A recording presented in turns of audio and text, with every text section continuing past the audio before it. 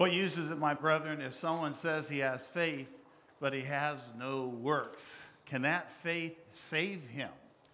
If someone comes into your assembly and is hungry and needs clothing, and you say to him, "Go in peace, be warm, be filled," and yet you do not provide what is necessary for his body, what use is that?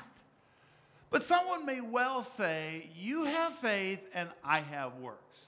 Will you show me your faith without your works, and I'll show you my faith by my works." You believe that God is one. You do well. The demons also believe and they shudder. But are you willing to recognize, oh foolish fellow, that faith without works is absolutely useless? Consider Abraham.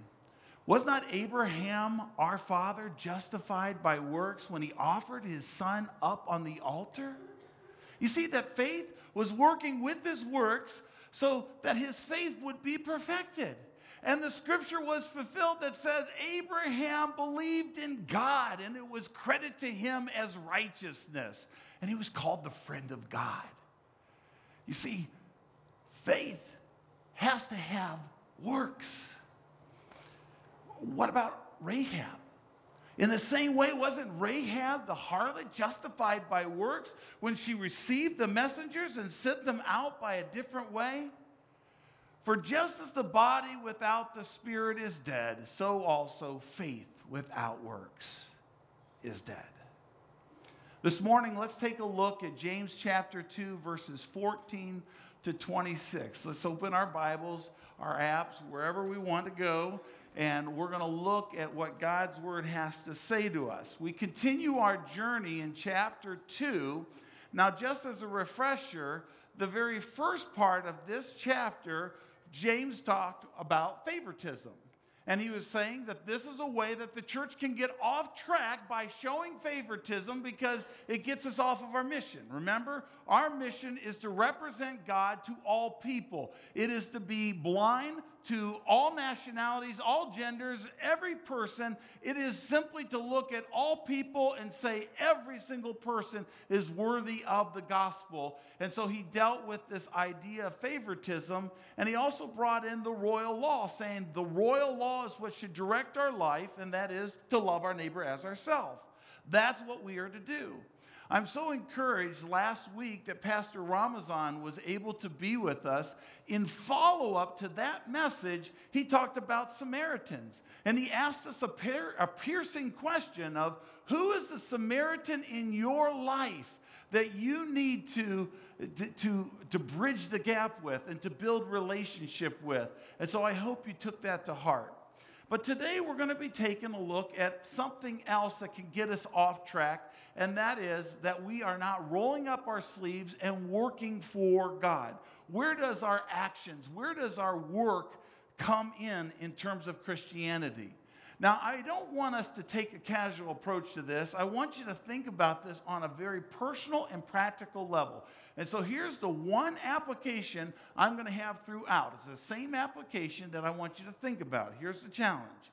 Today, I want us to think how we can allow God's love to flow through us in meeting the needs of others. How is one way that we can do that? Now, I want you to know we have all kinds of ways coming up in the summer that we can reach out to those that are in our community. Our prayer is that we would have 6 neighborhood Bible clubs. We're having a team of people that will be able to do those Bible clubs, but we need you to sign up and say, well, we have children in our neighborhood. We think it would be a great neighborhood. You pick a time, go to the website, let us know. That's a practical way that you can be involved. There are ways that you can be involved in getting your community group and going and being a part of Hammer and Nails or going down to Refuge of Hope. Or maybe you would be a part of one of the summer outreaches. We're doing Laundry Love next Saturday. We have the Family Film Fridays that you're going to hear about a little bit later. And so there's lots of ways for you to immediately apply or plan to apply this message. Now, as you probably know, most pastors like to start their message off with a hook.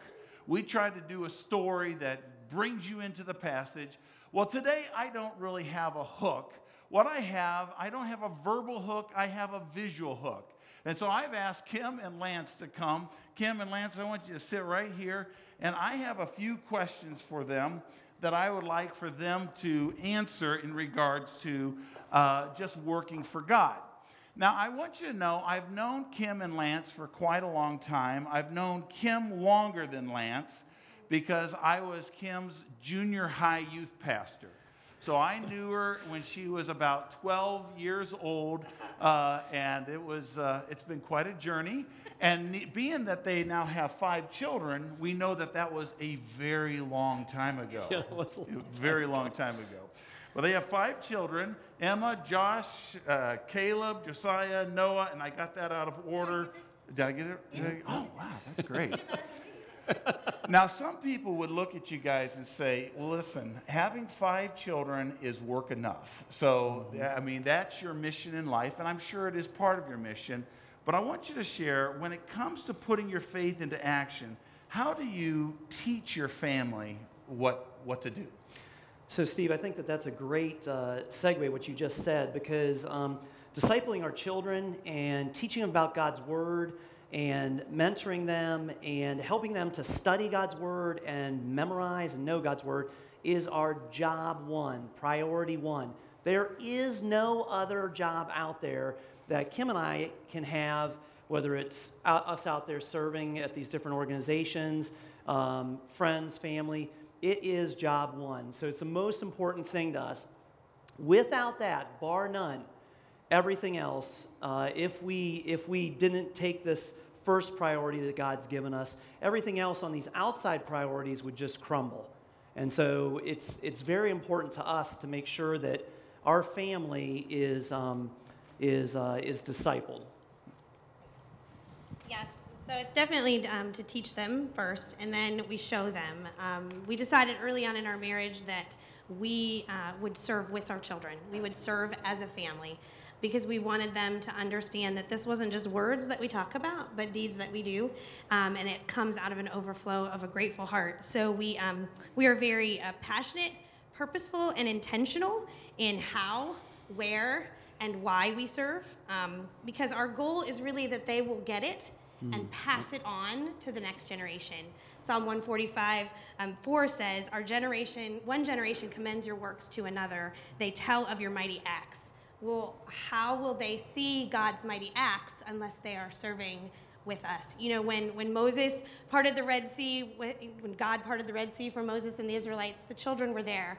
They saw that. When Joshua went in and did the Battle of Jericho, the children of Israel were there. They saw that. It was a child who gave his lunch to Jesus and then watched him feed 5,000 with it. And so Jesus himself said, don't hinder the children from coming to me. So we feel like they need a front row seat to see what God is doing in our lives. And so it's very important that we do it together as a family. And so we think that it's the most important priority that we have. Good. What would you guys say to the person who's thinking, you know what, I want to get involved, I want to set an example, but I just don't know what to do? What would you say to that person? So we have to go back to, Kim and I have to go back to when that first happened for us. And so that was back many moons ago. Not as far as when Kim was in not youth this group. far back. Yeah, not. But so we met a man named Clinton Lowen, and he put up this silly pie chart and showed how we're not supposed to just give a slice. Our entire life is supposed to be a fragrant offering to God. And so when we saw that pie chart, especially Kim, it hit Kim really hard, is that wow, that was a light bulb for us. And then he said something else. He said, folks, what is your passion and what is your pain? So when you go out and serve, maybe for Kim and I, it's not the laundry ministry, okay?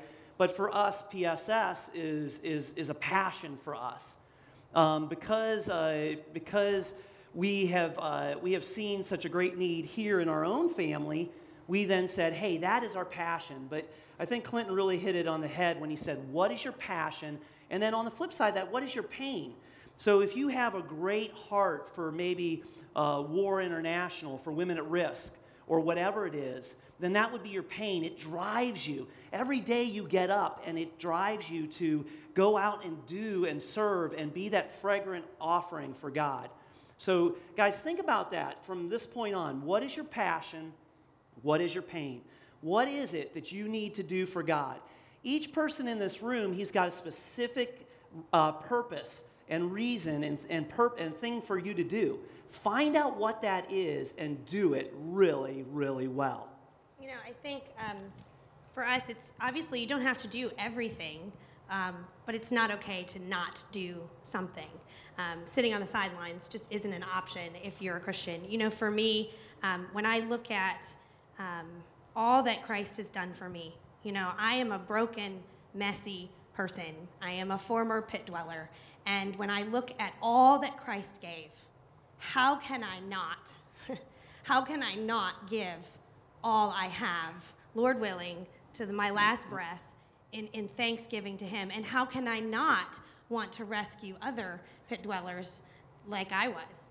You know, there was a story I heard on the news actually a few years back about a man who was at a beach, I think it was in California, and he was walking into the ocean to commit suicide. And he was walking slowly. And as he would go into the ocean, he would look back over his shoulder, and he would watch and wait, and then he would go a little farther. And there were people on the beach. And there were lots of people on the beach. There was even emergency medical professionals on the beach, and they all just stood there. And it took like an hour or more, and he finally drowned himself. That's not acceptable. And as a church, I wonder, are we standing there watching people who are looking back over their shoulder and saying, where is my hope? Where is my light? Where is truth? What do you have for me? Is there nothing? Should I just give up? And we have that. We have that. It is truth. It is hope. It is life. And for us to stand there and not offer it, it's just not acceptable. And so that is the passion that we want to pass on to our children. That is the passion we want to ignite. Because, you know, I see sometimes as we're in a lifeboat and we're driving around in this lifeboat, and there's all these people drowning in the water, and we're pulling in as many as we can, but our lifeboat can only hold so many. Mm-hmm. We have 5 kiddos. I have a child with special needs. You know, we do have things that take our time and our responsibility as well, just like all of you. And so there's only so much that we can do, that we can pull in. But when we join together as a church, I mean, look around at the number of lifeboats in this audience. There is enough for us all to get to work and to show the great, great love of Jesus to people who we've seen personally really, really need it and want to hear it. Can you pray for us? Yep. Lord, we are grateful. We're grateful for opportunities. Lord, you give those opportunities to us. And it's just for us to reach out and grab onto them. It's nothing to be scared of, because guess what? You're going with us. You're in that lifeboat with us, and you're doing it. We just get to participate.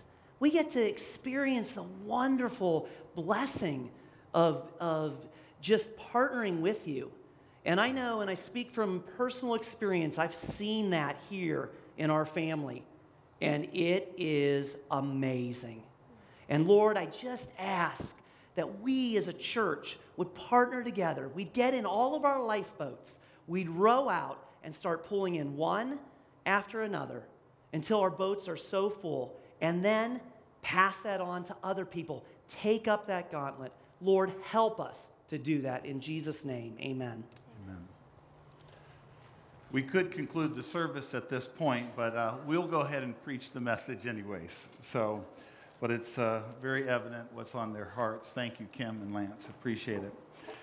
Starting in chapter 2, verse 14, the Apostle James, what he does is he helps us understand the dilemma between faith and works, and he starts off with a rhetorical question. He says, what good is it, my brother, if someone says he has faith, but he does not have works? Can that faith save him?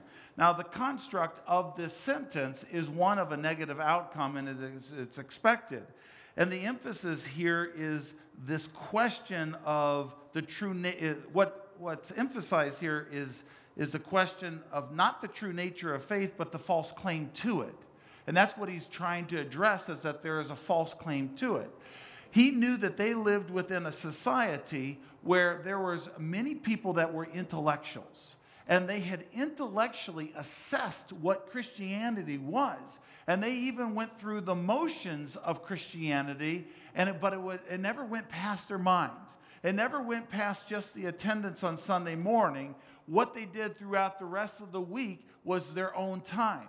And they did not see themselves as the whole life, the whole pie is God's. They see it only as a slice. And that's what James is fleshing out. He's trying to help people understand that intellectual faith does not go far enough. It's not what God wants in our life.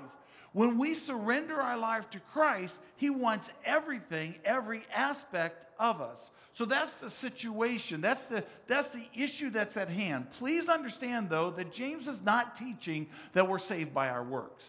We're saved by grace through faith in Christ. That's what we're saved by. He's already acknowledged that in chapter 1, but he is saying that there needs to be evidence in our life.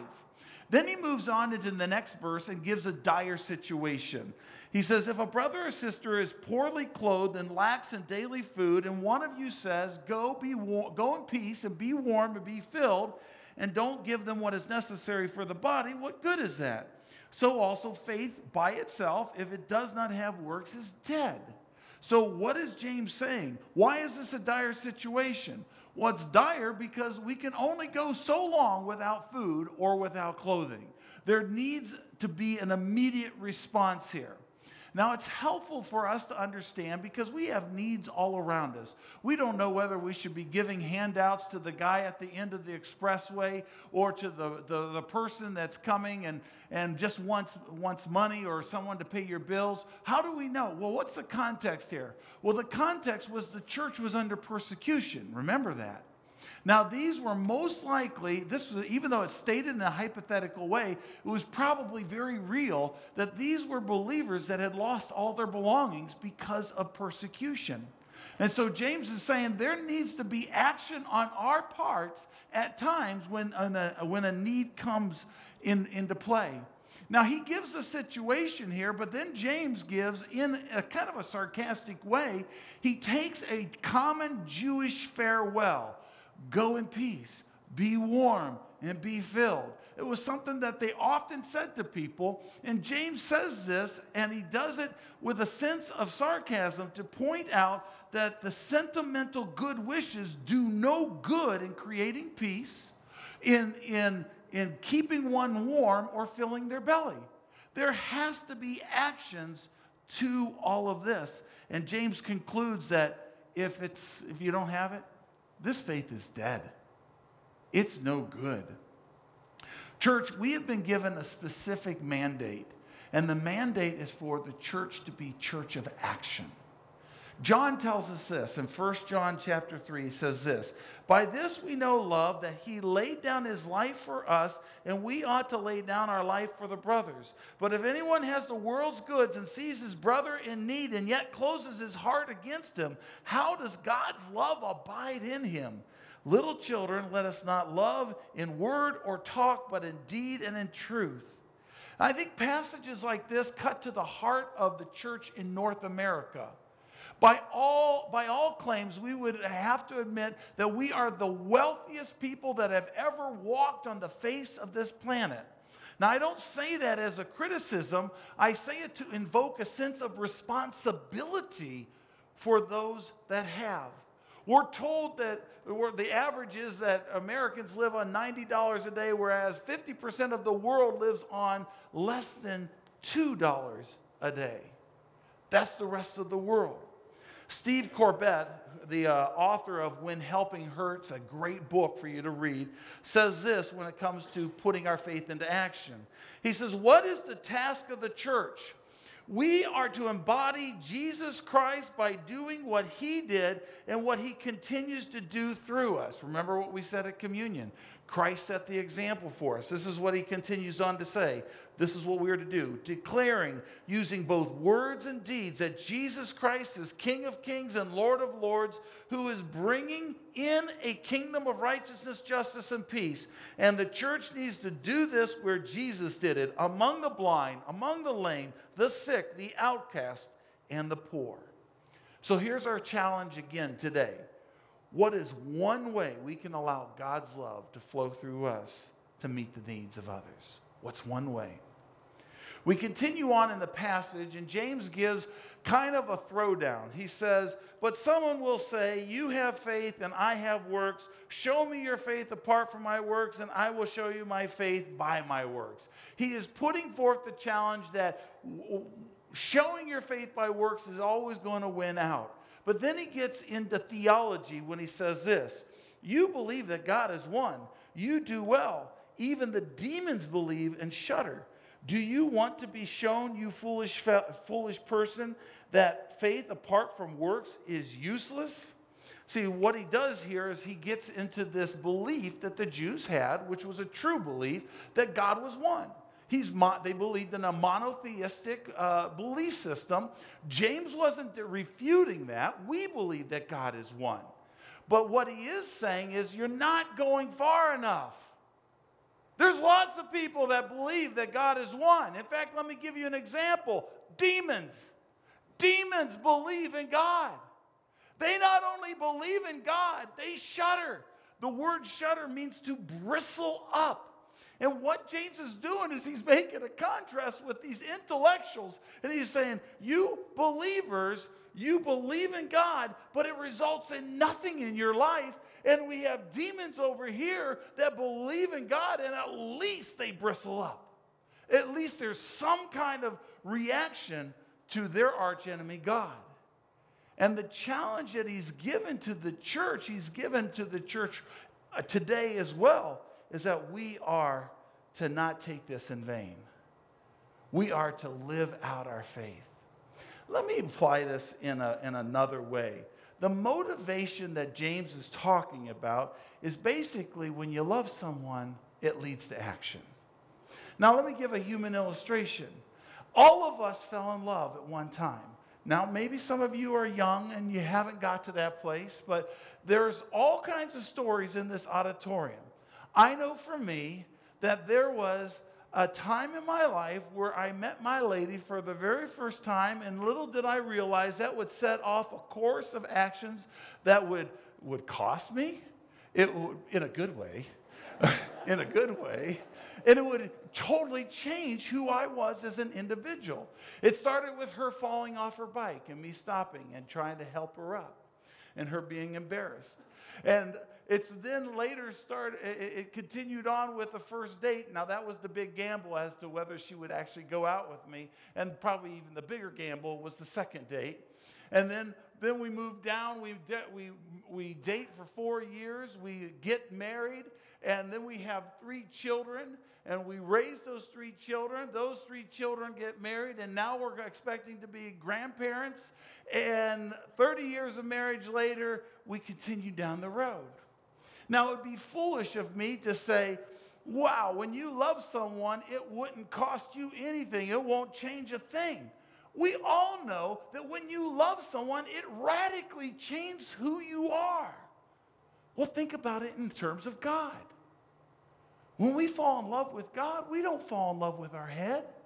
We fall in love with our heart. It's our whole being. And when we fall in love with God, it starts changing who we are from the inside out. I know for myself, when I first gave my life to Christ, I started reading God's word feverishly. I wanted to know what God had to say. I started sharing my faith actually rather boldly, sometimes too boldly, and got myself in trouble at times. I started giving money. I was a tightwad, still am. But I started releasing it because I felt like, okay, God said everything is His. I'm going to give it over to God. And then I went to Bible college. And then I got married. And then I was 14 years in youth ministry and 7 years working as an outreach pastor and 7 years working in missions and helping get churches established. And now for over 2.5 years, a lead pastor for Mission View. All of these things were because Jesus Christ met me at the age of 14 and started the ball rolling. Every one of us have our own story. So here's my question. What's the evidence of your love for Jesus? What's the evidence of your love for Jesus? Here's our challenge again. What's one way we can allow God's love to flow through us? What's one way? In the passage, James then gives 2 Old Testament examples. We won't spend a lot of time here, but we will talk about Abraham. And this is what it says here. The first example was Abraham. Was not Abraham, our father, justified by works when he offered up his son Isaac on the altar? You see that faith was active along with his works, and faith was completed by his works. And the scripture was fulfilled that says Abraham believed God, and it was counted to him as righteousness, and he was called a friend of God. You see that a person is justified by works and not by faith alone. Now I want to clarify something. That last statement seems to be a contradiction to something Paul said. James says, so you see that a person is justified by works and not by faith alone. Now Paul, in Romans chapter 4, verse 2, says this, for if Abraham was justified by works, he has something to boast about, but not before God. And then he goes on and says he was justified by faith and faith alone. Was that a contradiction? It wasn't for this reason, 2 reasons. Number one, Paul was referring to Abraham's salvation experience. And both James and Paul said that it was credited to him as righteousness. That's a quoting of Genesis 15:6, which most theologians would say that was the place where Abraham really placed his faith in the living God. And so Paul is talking about the salvation experience. What's James talking about? When he referred to his son Isaac on the altar, that's Genesis chapter 22, many, many years after his salvation experience. And so this is the proof of his faith, and that's what all that James is saying. There is proof in his faith because it led to actions. Then we move to Rahab, same thing. In the same way, was not Rahab the prostitute justified by works when she received the messengers and sent them out another way? Think about that situation. Joshua chapter 2, the people of Israel are about to take over the promised land. Joshua sends spies into Jericho to look at the city.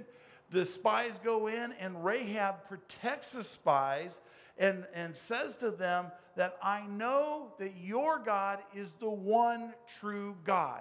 Now that's the salvation verse in Joshua chapter 2, verse 11. Why is it the salvation verse? It's the salvation verse because she was polytheistic previous. She believed in many, many gods. And now she's come to acknowledge that there is one true God that we believe in, and that as a result, she hid the spies and protected them and sent them out by another way. Again, James is just using this as proof that works will verify what we believe. Now, the verdict was this: for as the body apart from the spirit is dead, so also faith apart from works is dead. What's James saying?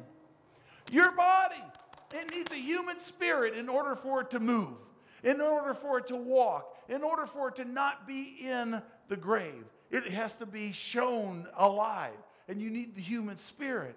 And for the believer, our work for God is that verification that we are alive in Him. So our challenge, what's one way we can allow God's love to flow through us that we can meet practical needs? As we conclude, I want us to think of work in 4 ways, 4 keys to our work for God. Here's number 1. If we're going to work for God, we invest into people. That's what we do. We invest into people. Now, this speaks to our priorities because a lot of us have a lot of different priorities in life. And what this is saying is sometimes we have to rearrange our priorities so that investing into people becomes a higher priority.